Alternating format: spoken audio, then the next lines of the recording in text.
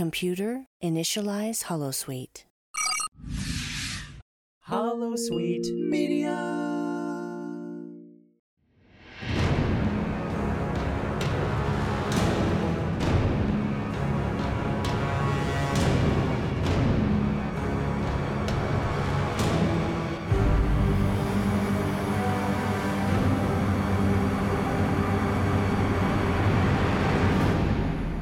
Vedeks assemble! Vedek Collinson. Vedek Jackola. And Vedek Smart is on a mission in the Gamma Quadrant, so he will not be joining us today. I'm so sorry. He'll be back as soon as he possibly can, but you know how it is. You go to the Gamma Quadrant, you forget time exists, and you just hang out for a while, so... We miss you, Vedek Smart. You die and come back to life on a war-torn planet. Yeah, we're not going to go any further into that because there are so many things that we could bring up that could possibly have happened to him in the Gamma Quadrant. And some of them are not great, so let's just pretend that he's fine. Right? Right.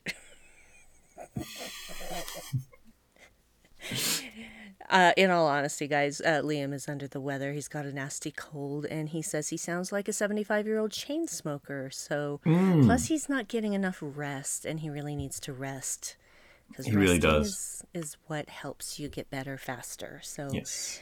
He's. And I think he has another job interview coming up soon. So. Yeah, he has to do that, I think, tomorrow, if I remember correctly. Because it was I think Monday, so. he said. Yeah, so, which is tomorrow for you, and still day after tomorrow for me, because time zones. Woo, time zones. Which has been really fun anytime we've been organising any new podcast stuff, because now we've got Liam and I in, here, several people in the... I think we've got representatives from at least both coasts and a little bit of the centre bit of North America. Mm-hmm. And now a few people in the UK as well, so it's always fun waking up and checking the podcast messages. Yeah, well, and that's the thing is like one of our network heads is in the UK, but he doesn't sleep a lot, so sometimes he's awake when he shouldn't be. But he's worked really, really hard to put together our podcast hosting website, which is Holosuite Media. So thank you, Steve Roberts. Thank you, Steve. You are our hero. So do we have any news to talk about? Anything you want to talk about news-wise? Nothing that I can really think of. I don't have any personal news or anything like that. Everything's just kind of chugging along. The only Deep Space Nine related thing I know is I recently watched Alone Together, which is the sort of live read fan fiction project that Alexander Fadig and Andrew Robinson did, which is just amazing, and I think we should do a full episode analysing that at some point. I absolutely agree. I would love that. It's on the list of ideas because that that's the beauty of the world of Deep Space Nine, is that you can go off on all of these tangents with these actors doing these wonderful things. Yeah. So, and they still inhabit the characters so well 25 years later. Mm-hmm. It's still there. They've still got the rapport between the two of them. I don't think that they could even forcibly lose that rapport. It was just so natural, I guess, is the word for it. Sometimes you just have that chemistry with someone. And obviously the writers just saw that and went with it, because I don't necessarily know that was the relationship that those two were going to have. But when they were together, it was magic, and there we are. Can you imagine if those two actors were to do a DS9 rewatch podcast in the style of the Delta Flyers? That would be a dream. Absolutely. I'm just putting that thought out there into the universe. Andrew, Alexander, please hear us. Hear our pleas. Please do a rewatch podcast of Deep Space Nine. That would be so amazing. I've been thinking about that for a while. they're just such lovely people anyway. So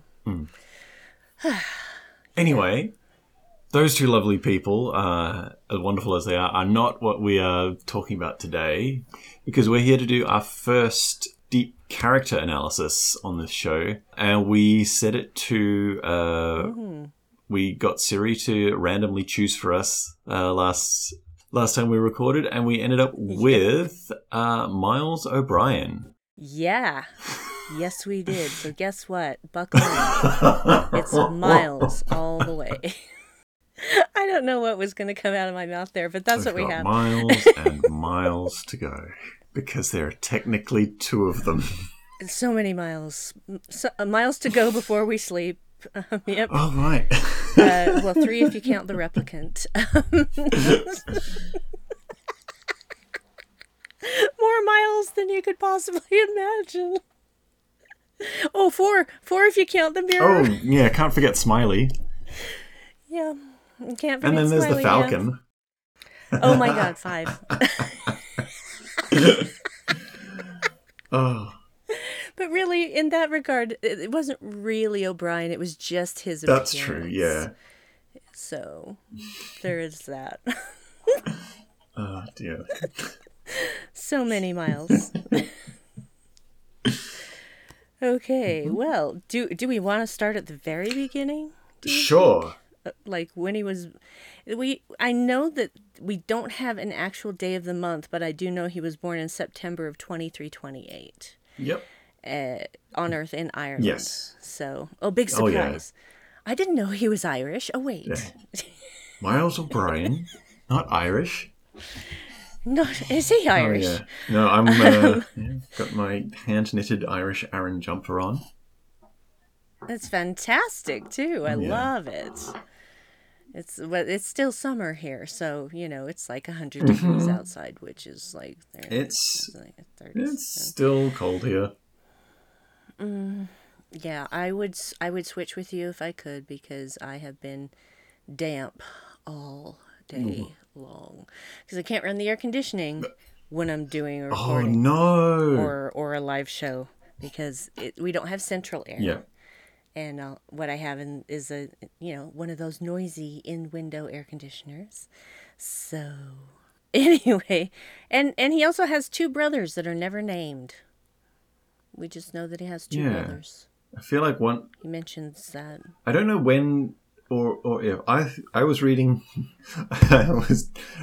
through his Memory Alpha entry last night in the way that I used to prepare for exams at school the night before. Yes. It mentioned that one of his brothers was named Aloysius. No, that was an ancestor. Oh, an ancestor. Okay. Right. Mm-hmm. An ancestor named Aloysius O'Brien. That makes sense. So, but neither of his brothers were ever named. Neither was his mother, who passed away, and his father remarried. And Miles never met his stepmother because he'd been in Starfleet for a long time by the time that happened. Right. So, and she's not named either. We know his father's name is Michael. I know that much. Yep.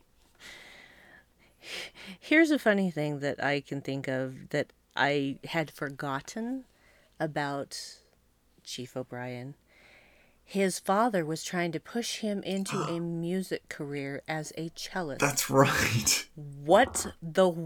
Can you in any way picture Miles O'Brien playing cello? No.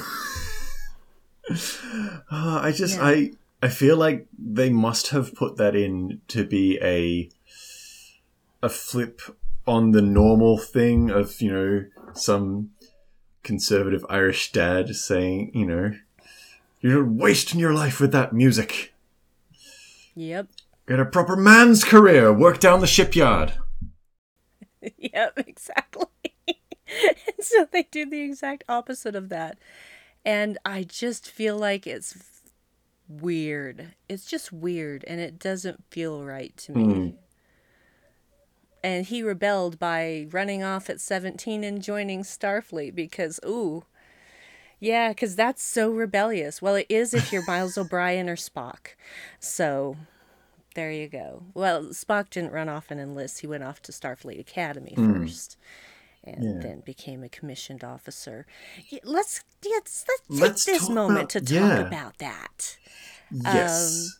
The whole commissioned versus non-commissioned thing, and why is that still a thing in the future? Yeah, because I mean, I have very little knowledge of how it works in the real world in the military, but to the best of my knowledge, it's if you're going to be an officer, you go to an academy and you learn there for presumably 3 years thereabouts, and it's essentially a replacement for like studying a university degree.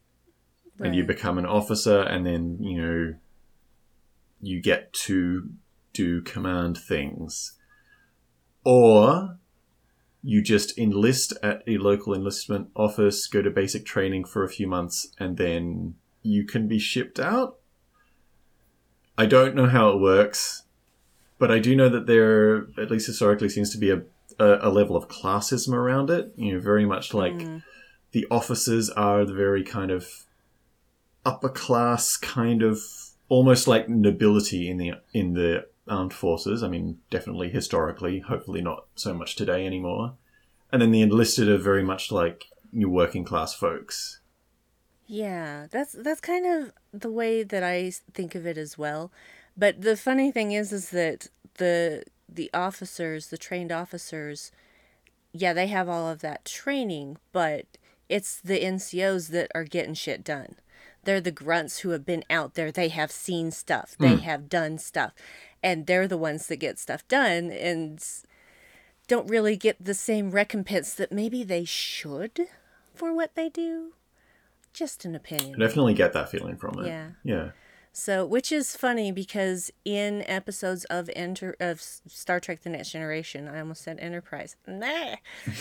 In episodes of Star Trek The Next Generation, we see a lieutenant's pip on his collar, on O'Brien's collar, and he is referred to as lieutenant at least once.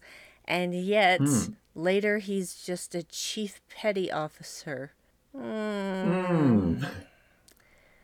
Somebody wasn't very good at continuity. I don't know what happened there. I'm sure I could find out the reason, but I don't. It doesn't matter. It's just one of those things that no matter how you headcanon it, it just doesn't work. Oh, there is absolutely something somewhere in some like beta canon book or bit of media where someone has tried to like headcanon out exactly why, he appeared as a lieutenant in his early years and then was a non-commissioned officer. Especially when he started as an enlisted man, so how did he suddenly become... I mean, did he suddenly get sent to Starfleet Academy and then went back to duty? I'm just going to say something, temporary field promotion. Sure. Only lieutenants are allowed to be transporter chiefs. Transporter chief. There we go. That's it. That's only... So he was an acting lieutenant, even though he was a non-commissioned officer. There we go. That fixes it as well as it can be. Yeah, sure. That works. I put a half a Band-Aid on it. It's fine. It's fine. Yeah. It's fine. Wrap some duct tape around it. Yeah. It works. I guess I just don't understand why one thing, why the whole non-commission thing should still exist, or why it should still be a separate class sort of thing. Yes. It's the future. Come on. I know you were all going for this military sort of thing and this sort of naval ranking thing, etc., but it's weird. It's weird. Yeah, it's definitely one of those things that doesn't hold up when you try and think about it in the context of the universe that they've tried to create. Yeah. It's like, what would, especially considering that in a lot of other situations, like especially, in lower decks, we're shown that ensigns, which is a commissioned officer rank, but, just the lowest of those, are seen as like the lowest rank on the ship. It's like, oh, so are there no NCOs, no enlisted people on this ship? Apparently. I don't know. Yeah. I it's not necessarily a thing that I am super interested in nitpicking to that extent, because Yeah. there are definitely other things in Star Trek that I'm much more interested in nitpicking than the existence or non-existence of enlisted non-commissioned officers. Well, I think the closest thing that comes to it is a cadet, because Yeah. they're still kind of learning on the job, so to speak, but they're not commissioned officers yet. So they're on the border of Yeah, being commissioned. where we've seen, you know, Yeah. I was just saying, you know, which we have seen, you know, Tilly and Discovery and even Nog, like as cadets, Yep. you know, working on stations or starships, not just at the academy. Yes. And actually, I've recently been playing the Star Trek not timelines. That's the mobile game. I've been playing Star Trek Online and doing the Discovery Oh, nice. timeline. And so Tilly is there a lot, which just makes me super happy. That's really why I played Cool. it. I just want to hear Tilly. I just want Tilly with me. And Hmm. on the ship that I'm on, oh, the captain died. I'm a lieutenant, but I'm now the captain. I got promoted to lieutenant. Totally skipped ensign. Went from cadet to lieutenant, a la Kirk going in the Kelvin universe, going from cadet to Yep, just going captain. straight to captain. Oy. And then until he's my chief engineer, so that's awesome. Nice. I'm playing it trying to get far enough so where I can claim the free lower decks characters that are available, but What? you have to be able to actually recruit people and have spots available. But yeah, they're offering all four of the mains for free What? right now on Star Trek Online. So I need to start playing Star Trek Online again. it's just I'm doing so much better this time. I'm getting better at thinking in three Oh, dimensions. cool. A lot better at thinking in three dimensions than I did the first time. Hmm. So I guess I can be taught. But one thing, here's a weird thing about rank though. In the original series, there were yeomen. Yeah, I heard. That never made it out of the original series, and there were no yeomen in Enterprise. No, So it's just kind of one of those weird I don't things. even know what a yeoman is. Like that one, I feel like is a It's very Navy, that's and very very like Navy. tall ships British Empire Navy in my mind. Like I don't even think we have yeomen in the maybe the British Navy nowadays. Yep. But what even Yeah. is a yeoman? Oh, a yeoman was a petty officer in the U.S. Navy or Coast Guard performing clerical duties on board ship. So that's what that is. So But in the British Royal Navy, it was a petty officer who was doing the signaling, the lantern signaling and whatnot. Interesting. So basically, they're NCOs. back to NCOs It's like again. the lowest rank of NCO. Hmm. Yeah. So they just changed it to petty officer. So that's what happened to yeoman. Okay. So Janice Rand was a yeoman. She was an enlisted, non-commissioned officer. There we Interesting. go. We're learning. We're learning stuff. Yay! Thanks, All right, Internet. so we've got like a bit of his history set up, but of course we're focusing on Miles as he appears in Deep Space Nine. So I guess it'd be good for you to lead us into it, Brandy, having kind of watched it as it aired and sort of coming directly from watching TNG. What was the feeling sort of at the time of O'Brien being the character kind of making the switch from TNG to DS9 for this new Well, show? at the time, I thought it was kind of weird. I thought it was like they were sending out this new Trek on training wheels. And I just thought, you don't need to take someone from TNG to make your DS9 thing Hmm. work. And now I realize that that wasn't the intent, and I see it differently, where it was a chance for this character to expand and be something more and be regular.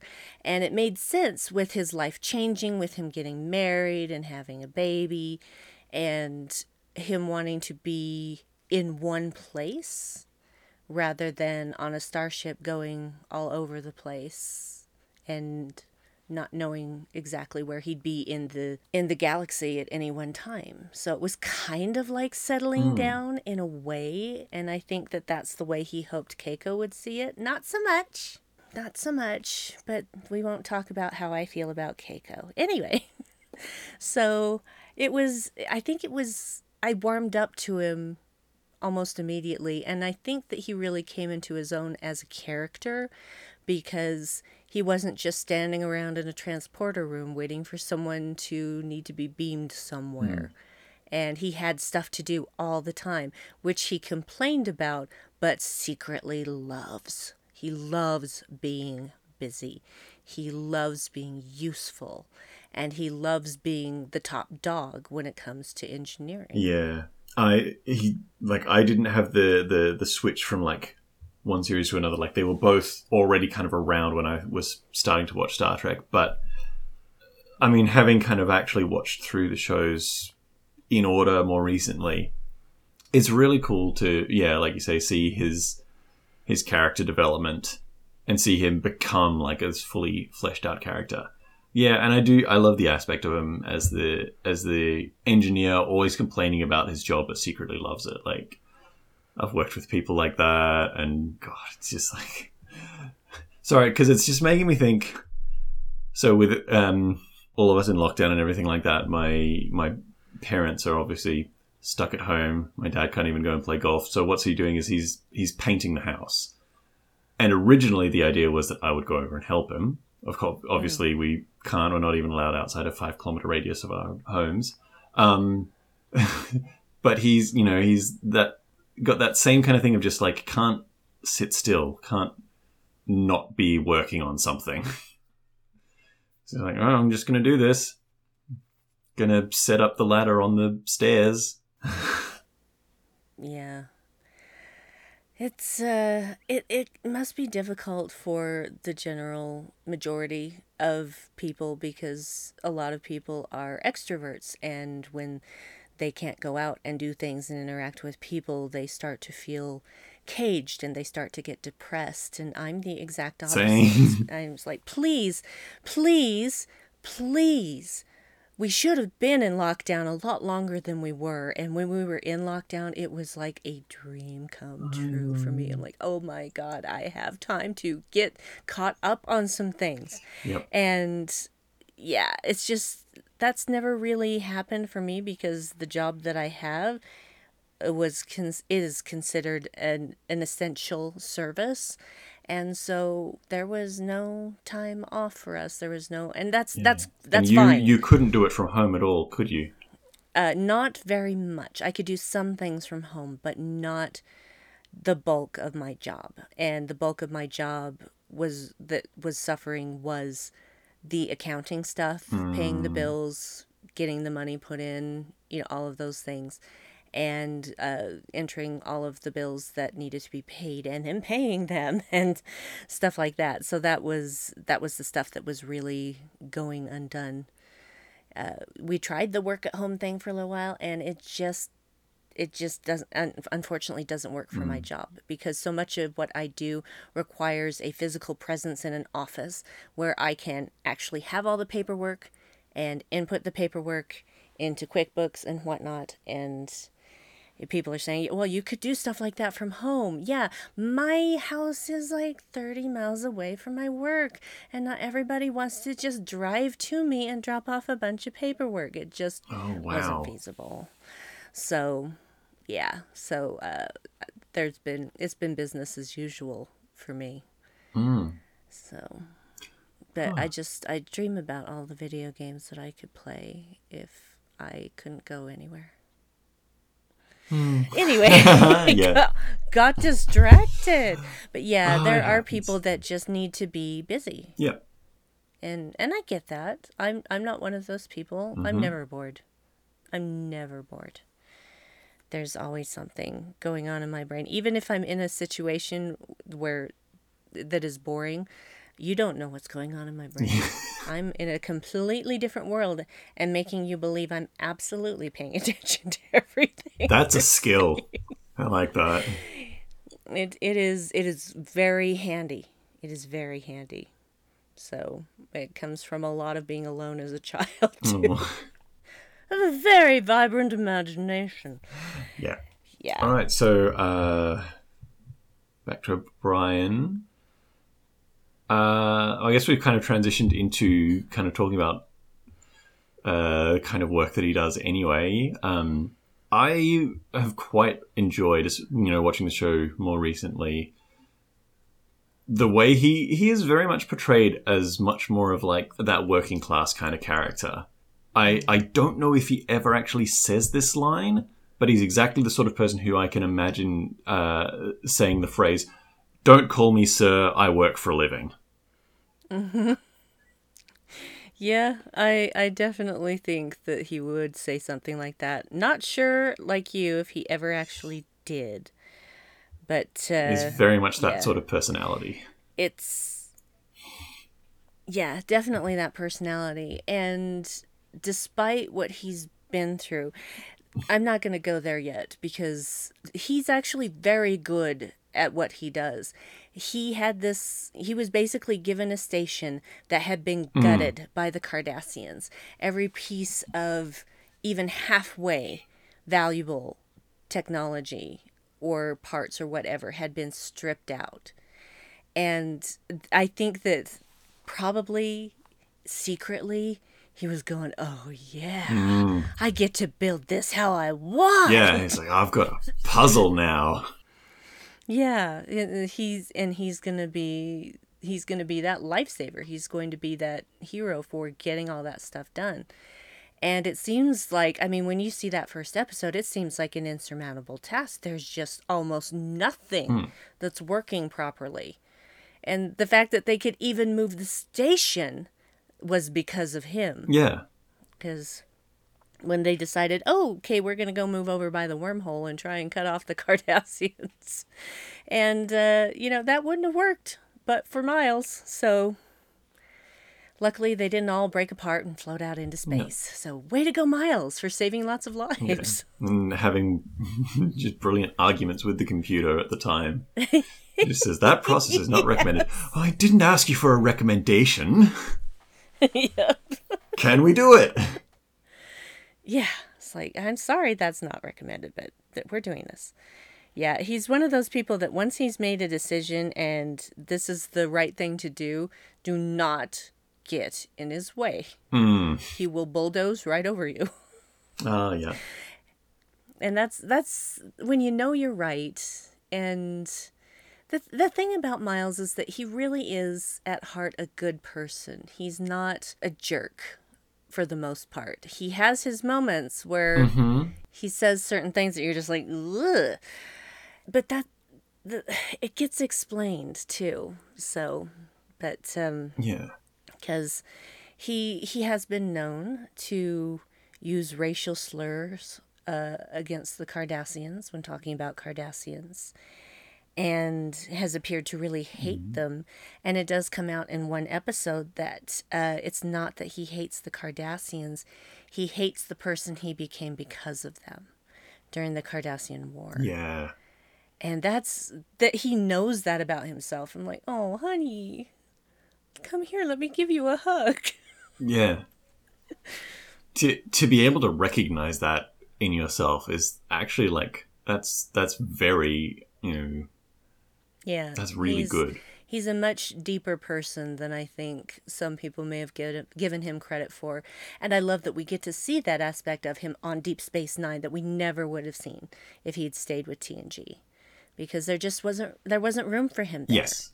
And on DS9, he got to be his own person and have his own problems and his own stories and his own clone and his own or replicant really and his own mirror counterpart and his own future self. And so we got to know so much more about him and the kind of person that he is. So yeah, ultimately it was a good choice to move him from TNG to Deep Space Nine because there were things that he could never have done on TNG. Definitely. Yeah, and it helped his personality Yeah, well, and not only that, but Cole Meany is just a really good Oh actor, yeah, and he was so wasted on TNG, really, really just wasted in that role, and so to see him finally be able to really sink his teeth into yeah. O'Brien and bring that character so much more depth and clarity. It's just Yeah, well, it was quite fun. I was a little while ago. I can't remember which episode it was, but I was watching an episode, and my partner's mum, who is Irish, she's from Belfast, came in and saw it and saw O'Brien on screen. You know, sees Cole Meany, says, "Ah, your man's done well for himself after that." And it's just he's obviously a very well-known actor and probably one of the favorite sons of Ireland. and rightly Yeah, so. yeah. Yeah, I adore Cole Meany. And I had seen him before Star Trek, but it wasn't one of those things where basically a lot of the stuff he'd been in I wasn't old enough to watch. Mm. So there were times that I did see things that see movies that I shouldn't have seen. But yeah, I really appreciate him as an actor. Seems like he's a very nice guy as well. I don't know. I recently saw just a post on a Facebook group from someone who I think randomly bumped into him at Dublin Airport, Oh, and just got a really nice photo with him. that's Yeah. lovely. Yeah, well, he seems like a decent fellow, and generally, granted, it's easier for me when I'm actually meeting people in person, but I can usually tell from someone's actions, Mm. basically in their acting choices, but also in interviews and stuff like that. I can tell when someone's a dick, and I can tell when someone's, genuinely a good person. And most of us are a little bit of both. But he just, I don't know. I just want to hug him. He just is so huggable to Oh, he me. is. So that's just how I feel about Cole Meany and about Miles O'Brien. I just want to console him so He much. is. He does have a little bit of that sad sack thing to Yes. him. Because Yes. we were so another thing of in this case Moya, my partner, for any new listeners, saw me watching a DS9 episode the other day, again with Miles in it, and she sees him, and her instant reaction is of, who is this generic puddle of a human being? I just thought, oh. But he kind of has that something about his look. And I don't know if this is intentional. Is maybe it's meant to just be quite kind of, I don't even want to say nondescript, but he's not specifically noticeable. And maybe that's the point. Maybe he's meant to look like someone who could easily have just been a background character, but no, he's a main character. He's an everyman. He is the everyman. Yeah. And possibly he was even originally put in there to be the guy for the older uncle sort of people to empathize with. It's here's this old guy. He's got a hard job, but he secretly enjoys it. He's married with a kid, which a lot of Star Trek characters aren't. Yeah. Well, it's another one of those things of, let's portray some positive father role models. Yeah. And Deep Space Nine does that both with O'Brien and with Sisko. Yeah. And even with Ron. Yeah, I was thinking and that Nog. too. Yeah, it's a very positive thing. And I think we don't see that enough. We because definitely don't in even now. No. We don't see that enough. It's like the single dad is just or even it doesn't even have to be a single dad, but just dads aren't always portrayed as just, being good dads. Yeah. You so often see them, they're kind of absent or inattentive or, even sometimes violent. Mm-hmm. All of which happen. I'm not saying we shouldn't portray that. But it's always really nice to see positive aspects of fatherhood and positive male role models, because we need that.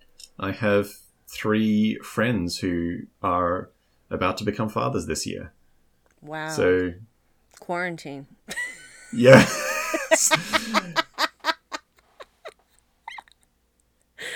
Yeah. Yeah. Wow. And I will say in one of these cases, it is actually one of them. Not just a friend, is my brother-in-law, or well, nearly going to marry my sister soon. So I'm going to be an uncle, which is also pretty Nice. awesome. So Yeah. been sitting on that for a while. It's one of those things where like immediate family, like we knew for ages, but you're just like, don't tell anyone yet. Well, there things can happen in early trimester of the pregnancy. So, Yeah. yeah, because there are a lot of times that women don't even know they're pregnant or have had a miscarriage. So, yeah, it's not exactly always easy to get pregnant. In fact, the chances against getting pregnant at any given time are kind of just it's the chances against it are really high, but that right combination of timing always happens eventually, but there's Oh still yeah. no guarantee that everything's going to go as planned. So reproducing for humans is Yeah. tougher than it seems. Yeah, it is. Yeah. But and I think we just as a society need to shift our attitude towards fathers in general, because I see a lot of times where a father is taking care of the kids and people are like, "Oh, stuck with the kids today. Oh, so you're Yeah. babysitting." It's like it's not babysitting when it's your own child. That these are my children. I am taking care of my children. Yeah. And so that attitude is part of our a part of our society and part of our behavior, and we need to get rid of that. Just if the father is taking care of the kids, then he's doing his normal parental duties. Yes. So don't give him that crap about, oh, you got stuck with the kids today and you're babysitting. No, babysitters are people who are taking care of your kids when you can't. Yeah. Fathers are not babysitters. They are fathers. Yes. Okay. I'm done. We have strong opinions about this. Very strong opinions. Very strong. So, yeah. Okay. I'm off my soapbox now. Nope, that's good. I share that soapbox with you. It is good. It is good. But yeah, having said that, it is we do have some good examples of that in DS9, and I think for the most part, O'Brien is that. I mean, I think there are bits here and there where I think he and the character of Keiko and their relationship in general probably suffered from being written by people who had a less than favorable view of marriage. I think that's the best way to put it. Because honestly, I think when they're written well, it seems like Miles and Keiko have a good, or at least on the good side of normal, relationship. They still have problems like anyone does, Yeah. but like they work through problems, and it was never kind of a question of like their relationship completely breaking down or them separating or anything like that. Yeah. And even if that were to happen, and even if in the cases where Miles and Keiko are having problems, Miles is always still there for Molly, and then later on for Kiriyoshi. You know, he seems like a good dad. Yeah. Well, it never gets to the point where you think, oh, he's going to leave Keiko. So, if anything, she's the one who leaves him when she goes off to do her botany thing for a while. Yeah. And see, that's the thing. It's like when you join two lives together, you need to be very upfront about your own hopes and dreams for yourself as well as for your relationship. Because if you're not talking about those things, then it seems like very out of the blue that Keiko's just like, well, I'm not feeling fulfilled. I want to go and do this. So isn't that something that you guys should have talked about a long time ago? And maybe had set goals to work towards that or whatnot. So it just seems to me like they weren't written with very good communication skills in their relationship, which I find problematic, and it did not put Keiko in a good light. Mm. Now, I love Rosalind Chow to death, and I have no problem with her as an actor. I've seen her in other things and been absolutely delighted by her, but I don't think Keiko is well written. Yeah, I'd be tempted to agree, and I think that's where it comes down. And I think that's probably why she gets a lot of hate from certain sections of the fan community. I actually don't think it's down to her being a bad character per se. There was just like a lot of instances where she was badly written, probably by male writers who didn't respect women as much as they should have. Especially Asian women. Yeah. It's like, oh, I'm a white, cis, hetero man, and I'm going to write this Japanese woman. Yes, Mm. I'll be perfect at that.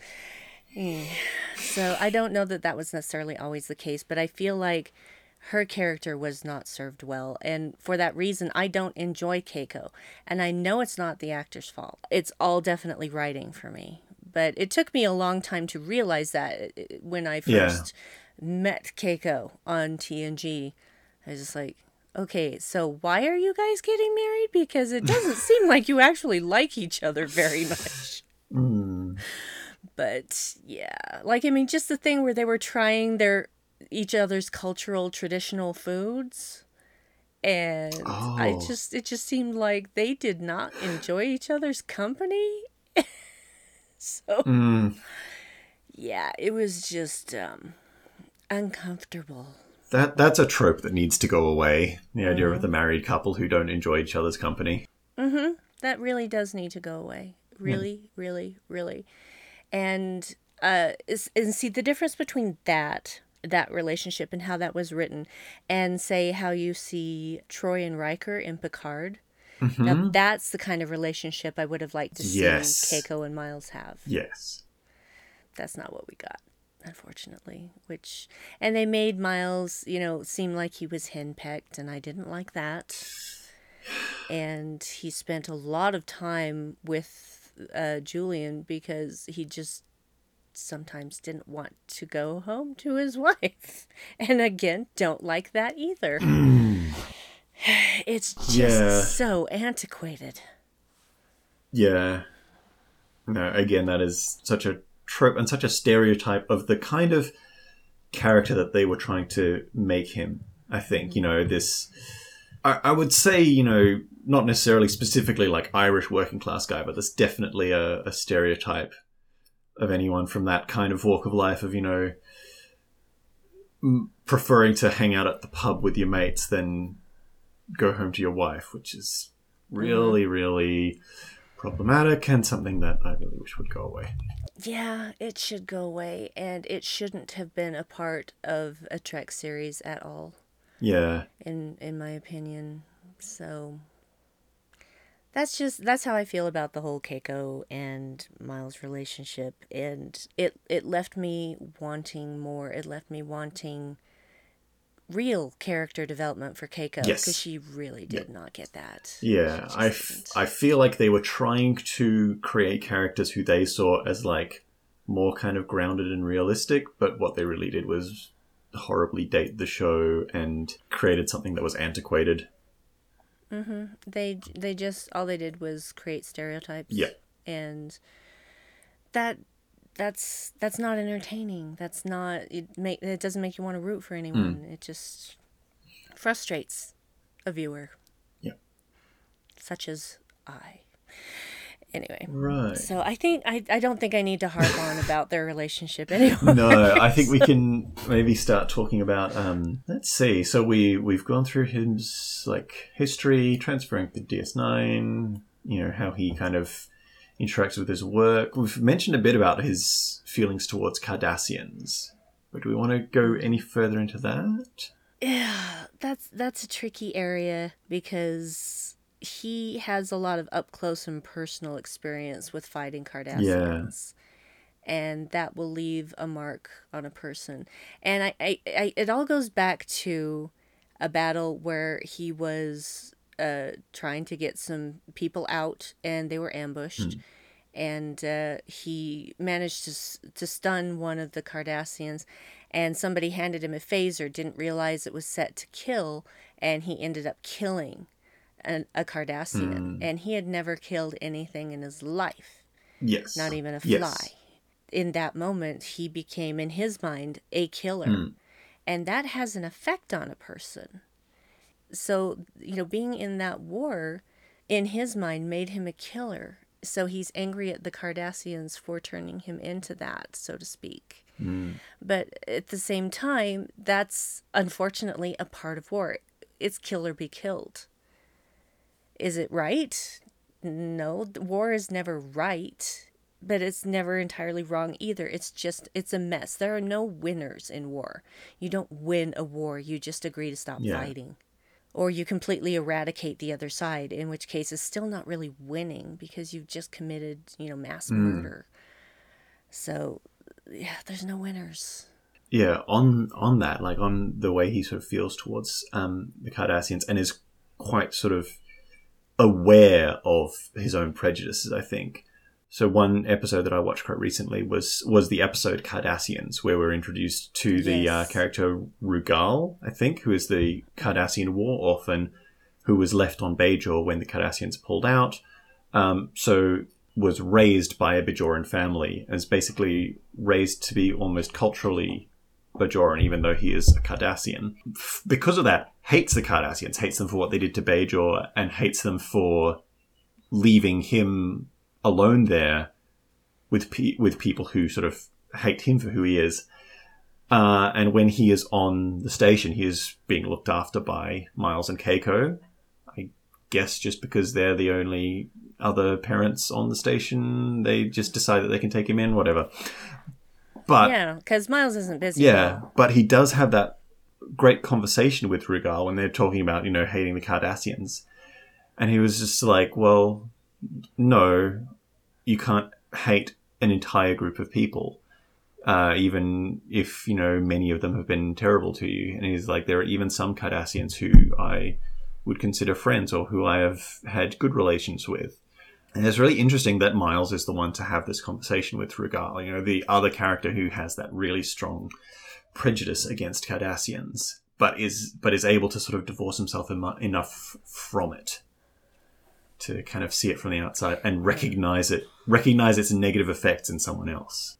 Yeah. Well, and that's the thing. He's self-aware. He's extremely self-aware when it comes to Cardassians. And that's refreshing, actually. That's very refreshing for his character. Because they could have so easily just made him, a straight-up racist person towards Cardassians. Yeah. But they didn't do that. They made it complicated because humans are complicated. Life is complicated. Bias is complicated. So it's not an easy thing to disentangle yourself from. But the fact that he's aware of it and can explain it to another person who is dealing with the same thing and help them. Just, Miles, let me give you a cuddle. Yeah. Just put your head on my shoulder. Let me just put my arm around you. Oh dear. He just needs a hug. He does. He needs more hugs, I think. Hugs are very healing. Oh yeah. All right. There is also we could talk about his friendship with Julian. Oh yes, the bromance. Which I think would be yeah. I like that it does. Yeah, Julian's got it going on. He's got Miles. He's got Garrick. I mean, all the boys want to be around Julian. All the boys. Oh dear. I quite like that sort of early on in the series, as Julian is trying to be friends with Miles, and Miles just thinks he is the most annoying creature on the station. And he kind of is at that point, Yeah, I'm not denying he kind that. of is. But and then it's adorable because Julian is kind of guileless when it comes to his relationship with Miles, which, he's just kind of adorable. And I think that's what eventually... He is such an innocent. That's eventually what wins him over. So, if for nothing else, Miles just going, oh, this guy's an idiot. I've got to protect him. He's clueless. Yeah. Which, Got to help him out. yeah, which Julian is clueless in certain aspects of life, especially when it comes to dealing with people outside of being a doctor. So Yeah. he definitely needs some help in those areas. Oh, Julian, the early Julian. Oh, yeah. But yeah, I do love their friendship. It's kind of competitive, but at the same time, they It still are is. They're just always... guys Yeah. hanging out. Yeah. And it's not, it's... At least in most cases, some of them it is, but, often it's not too sort of cringy of a boys being boys, blokey kind of friendship. Dude bros. There's Yeah. dude bros. There's still aspects of that, A little bit. but there is also a lot of genuine good friendship and affection there. Because they hang out at the pub, they play darts, they play through their simulations of the Battle of Britain on the holodeck together, which I feel is absolutely a thing that I would do with some of my mates if we had access to a holodeck. Oh yeah. Oh, there are some things I would do, but it would absolutely not be a battle. Not what I want to do. The one that bothered me was actually the Battle of the Alamo, because I'm just like, oh God, guys, crack a history book, please. Do not go be the white people in that. Do not. Yeah. Also, can the writers maybe crack a history book about Ireland and England? Because I don't think that the bit where Miles and Julian are both singing Jerusalem makes a lot of sense. I know if I was singing that in earshot of my partner's very patriotically Irish mother, I'd probably get a slap around the top of the head. And rightly so. Ah, dear. Yeah, it's a very British Empire type song. Yes. Basically, they went around just sticking flags in the ground saying, I claim India for Britain. Yep. And they're like, excuse me? You're what now? There's 500 million of us. Yeah. I'm starting to go into an Eddie Izzard bit. I'll just stop there. He does a great thing about that, about British imperialism. Eddie Izzard is wonderful. He is. This whole thing is like, they're like, oh, this is our country. We live here. Do you have a flag? No flag, no country. It's a rule I just made up. Or if you listen to the audio version of that show, which is recorded from a different show, it's like, we've got our towels down. We're still your country. We've got our towels down now. Oh, God. Oh, Eddie. dear. He's magnificent. He does so many great historical things. He turns historical and religious events into just a laugh fest in not a horrible way. I mean, he's not doing it as like being a dick. He's just pointing out the absolute ridiculousness of it. Yes. Punching up, as you say. Punching up, absolutely punching up, and always entertaining. Always. So sorry, tangent. Eddie Izzard. That's good. Yeah. That is that was one little thing that I did want to mention. This character who at many points is portrayed as being very strongly linked with his Irish heritage, but also singing a patriotic English song about conquest and empire. So. Ooh, yeah, bad idea. And I wonder if Colmini actually brought that up to writers, and they're probably just like, no, it's fine. This is the 24th century. It's fine. Yeah. I wonder what his countrymen had to say about that. Yeah. Did he return home to just a sea of disapproving faces, shaking their heads at him? And he'd just be like, "Guys, I'm an actor. It wasn't me. It was a paycheck. It was what I had. It was I had to do it. It was what was written. I made an objection. They overruled me. I tried, guys." I don't even know if any of that's true, if he even objected. But it seems to me like he would probably be like, I have no idea. I would be interested to hear from any of our Irish listeners if we have their opinion of the Irish character singing Jerusalem. Oh yeah, I can hear that tune in my head. Ugh. Yeah. Anyway. I mean, it's a rousing tune, but it's got some unpleasant connotations for sure. And shall Jerusalem be builded here on England's green and pleasant land? I know those words because of Eddie Izzard again. Oh yeah. And his response to that was, no! Leave it where it fucking is! It's Jerusalem!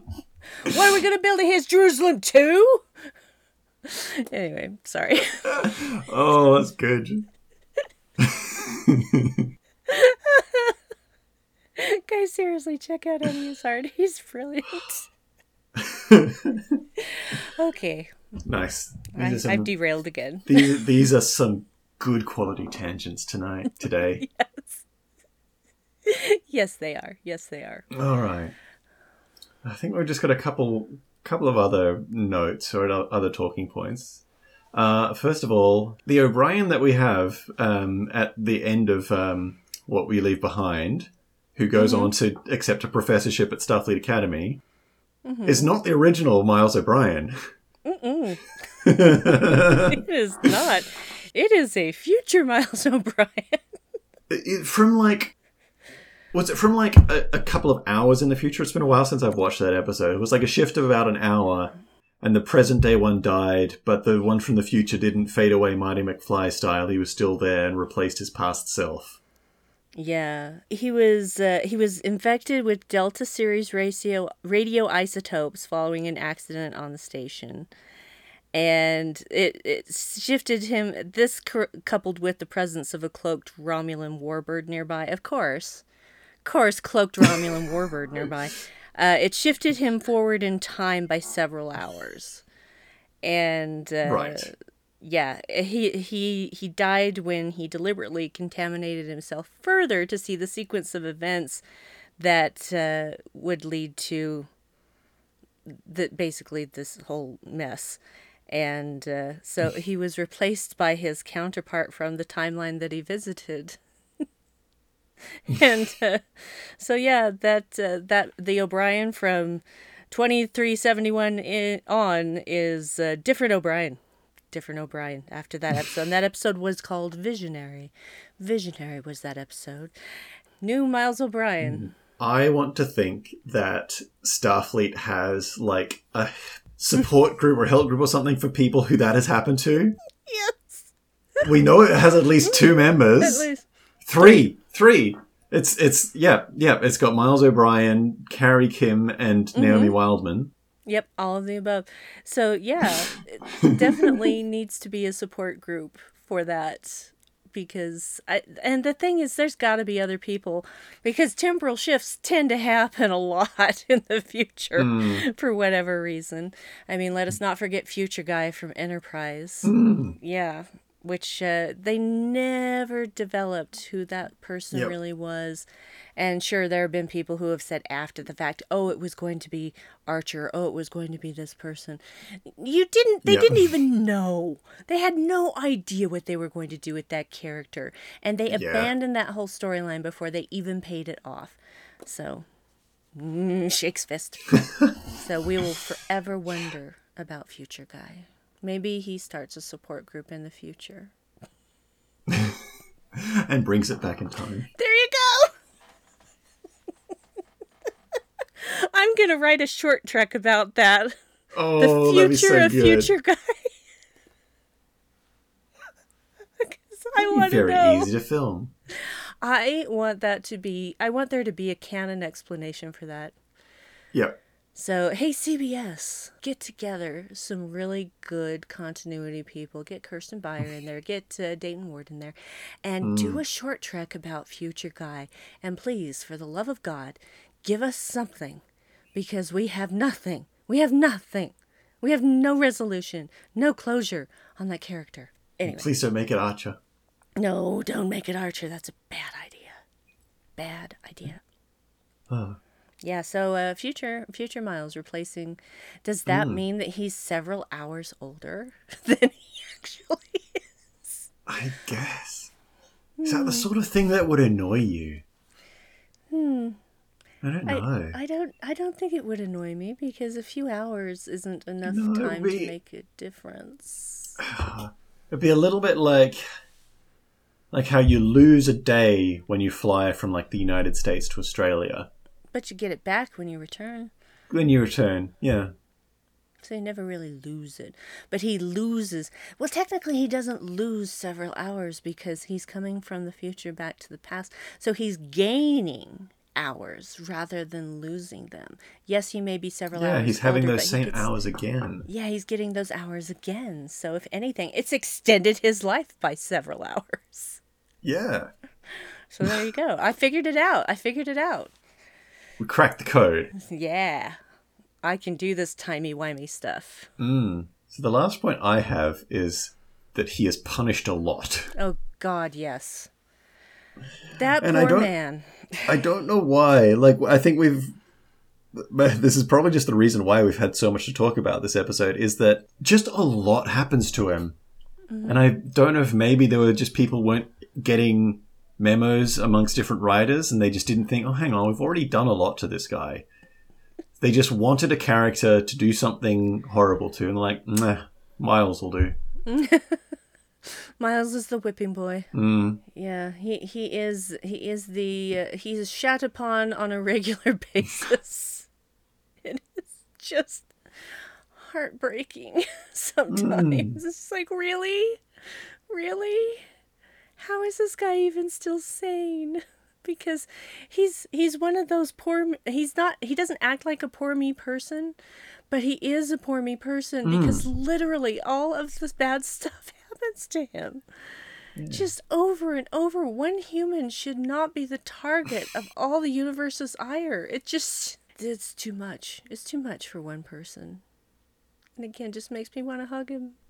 Like, some of it really, really horrible that happens to him. Some really awful things. He's trapped in his own mind prison for 20 years. God, that's so bad. I can't watch that episode in one sitting anymore. It's just too difficult for me. Again, I'm a very empathetic person, and I feel his pain. I feel his anguish and his loneliness and desolation and just, yeah. It's hard. It's hard on me to watch that. So Vedek Smart did send in a missive that he wanted us to read about his fever brain thoughts on Miles O'Brien. I love you. Love it. I love you. So he said, this is my nonsensical notes. I just woke up for the 19th time thoughts on Miles.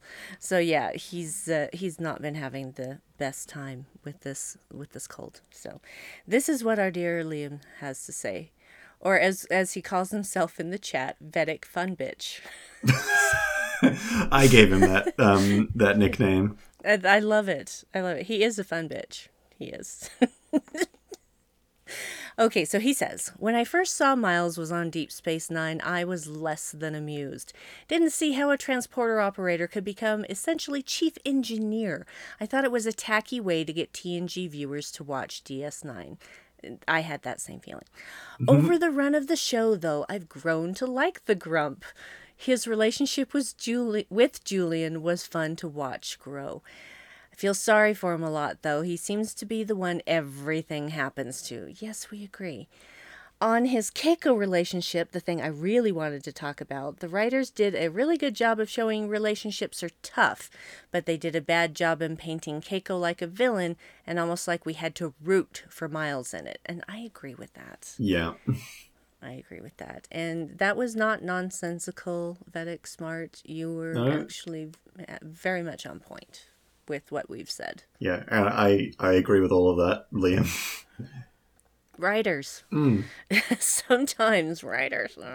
And I kind of like now that CBS has these writers' rooms where it's, these writers all working together and brainstorming and developing these story ideas rather than just this person submitted a script. Oh, so that wasn't really... Yeah, it was mostly like spec scripts and stuff in the past where it was just someone would write a script. Yeah.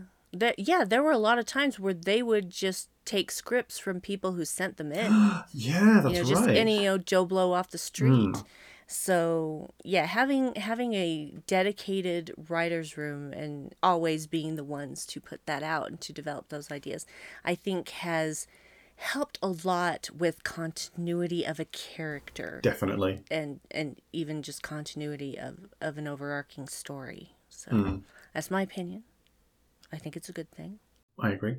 I think that pretty much wraps us up. Yeah, Miles O'Brien. God love you, man. You poor dear.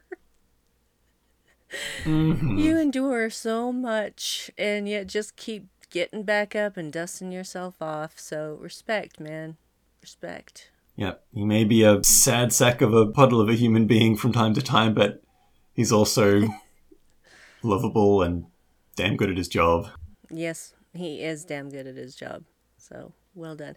And I like that he actually recognized in Rom that talent for he really did. engineering and really just kind of built him up so that Rom was able to get out from under Quark's thumb, so to speak, and be his own man more. Yeah. And honestly, for Rom, having someone like that is can be hugely beneficial, to a person's confidence and career. I've had situations like that as well, where it was just someone saw a bit of potential in me at a job I was doing. It was let me help you out and show you the ropes, show you how to do it properly, and then suddenly you just start really enjoying what you're doing and you find your calling. That's great. And that's a lovely thing. So I still though don't have any idea what a self-sealing stem bolt is. Still have no clue. What could it be and what could it do? Well, I feel like it's obviously a bolt is meant to hold something together. And it's self-sealing, so maybe it's you screw it in and then it seals itself so that... Yeah, it's airtight, so you can use it on a space station, so it would be used for hull repairs or something, maybe? But what's a stem bolt? I don't know. We may never know. I don't know. Maybe it's like an anchor bolt, they're bigger than the regular bolts where you have a lot of pieces coming together and that's where you put the stem bolt. I don't know. I'm just talking out of my butt at this point. Beats me. That's as good a place as any to end. What is a self-sealing stem bolt? We may never know. So thank you for listening to this episode of the Vedek Assembly. Before we close, Nick and Liam record on the traditional lands of the Wurundjeri people of the Kulin Nation and the Kaurna people of the Adelaide Plains respectively. We pay our respects to elders past, present and emerging, and we acknowledge that sovereignty was never ceded. You can keep up to date with our episode releases on Twitter at Vedek Assembly, on Facebook at facebook.com/Vedek Assembly. Please join us in our listeners community called The Nexus. Just search for The Nexus on Facebook and you should find it. You can find Liam on Twitter at LS74656 and on this network hosting The Janeway, our Star Trek Voyager podcast. You can find me on Twitter at Punkzoologist and on Instagram at PunkRockZoologist. And you can find Brandy on this network hosting Boldly Go, our Strange New World podcast, and on Twitter at Brandywine12. That's Brandy with an I and 12 is a number. The Vedek Assembly is part of the Holosuite Media Network.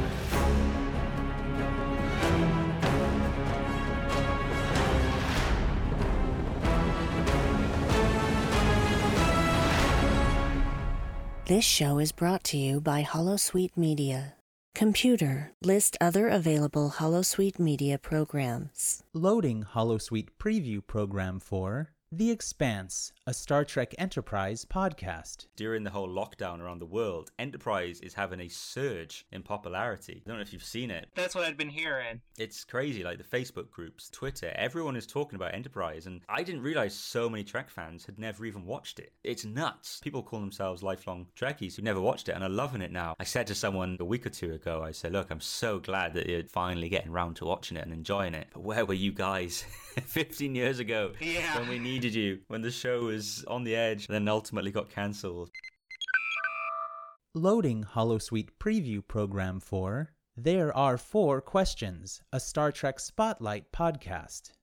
I mean, but of course I'm hoping that in the future drag is a whole lot easier. Hopefully it doesn't take like 2 hours to get done up. Right. Because I'd be late for all my duty shifts. So they'd be like, red alert, captain of the bridge. I'd be like, just a minute.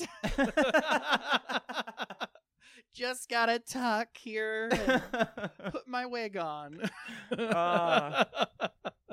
Could you imagine? Yes, I could. Loading Holosuite preview program for Starbase One, a Star Trek Online podcast. I don't really think that's a good idea. I order you to do it right now. Warning. The structural integrity field has collapsed. This is Admiral Quinn. You will be assigned to Starbase 1. Welcome to Starbase 1. I'm Colin. I'm Admiral Aaron. I'm Dave. I'm Steve. And I'm Tom. Starbase 1 is a dedicated Star Trek Online podcast. If you're a first-time listener, hello. If you're a dedicated decade listener and you've been wondering where the hell we are, we're back. Computer, deactivate Holosuite.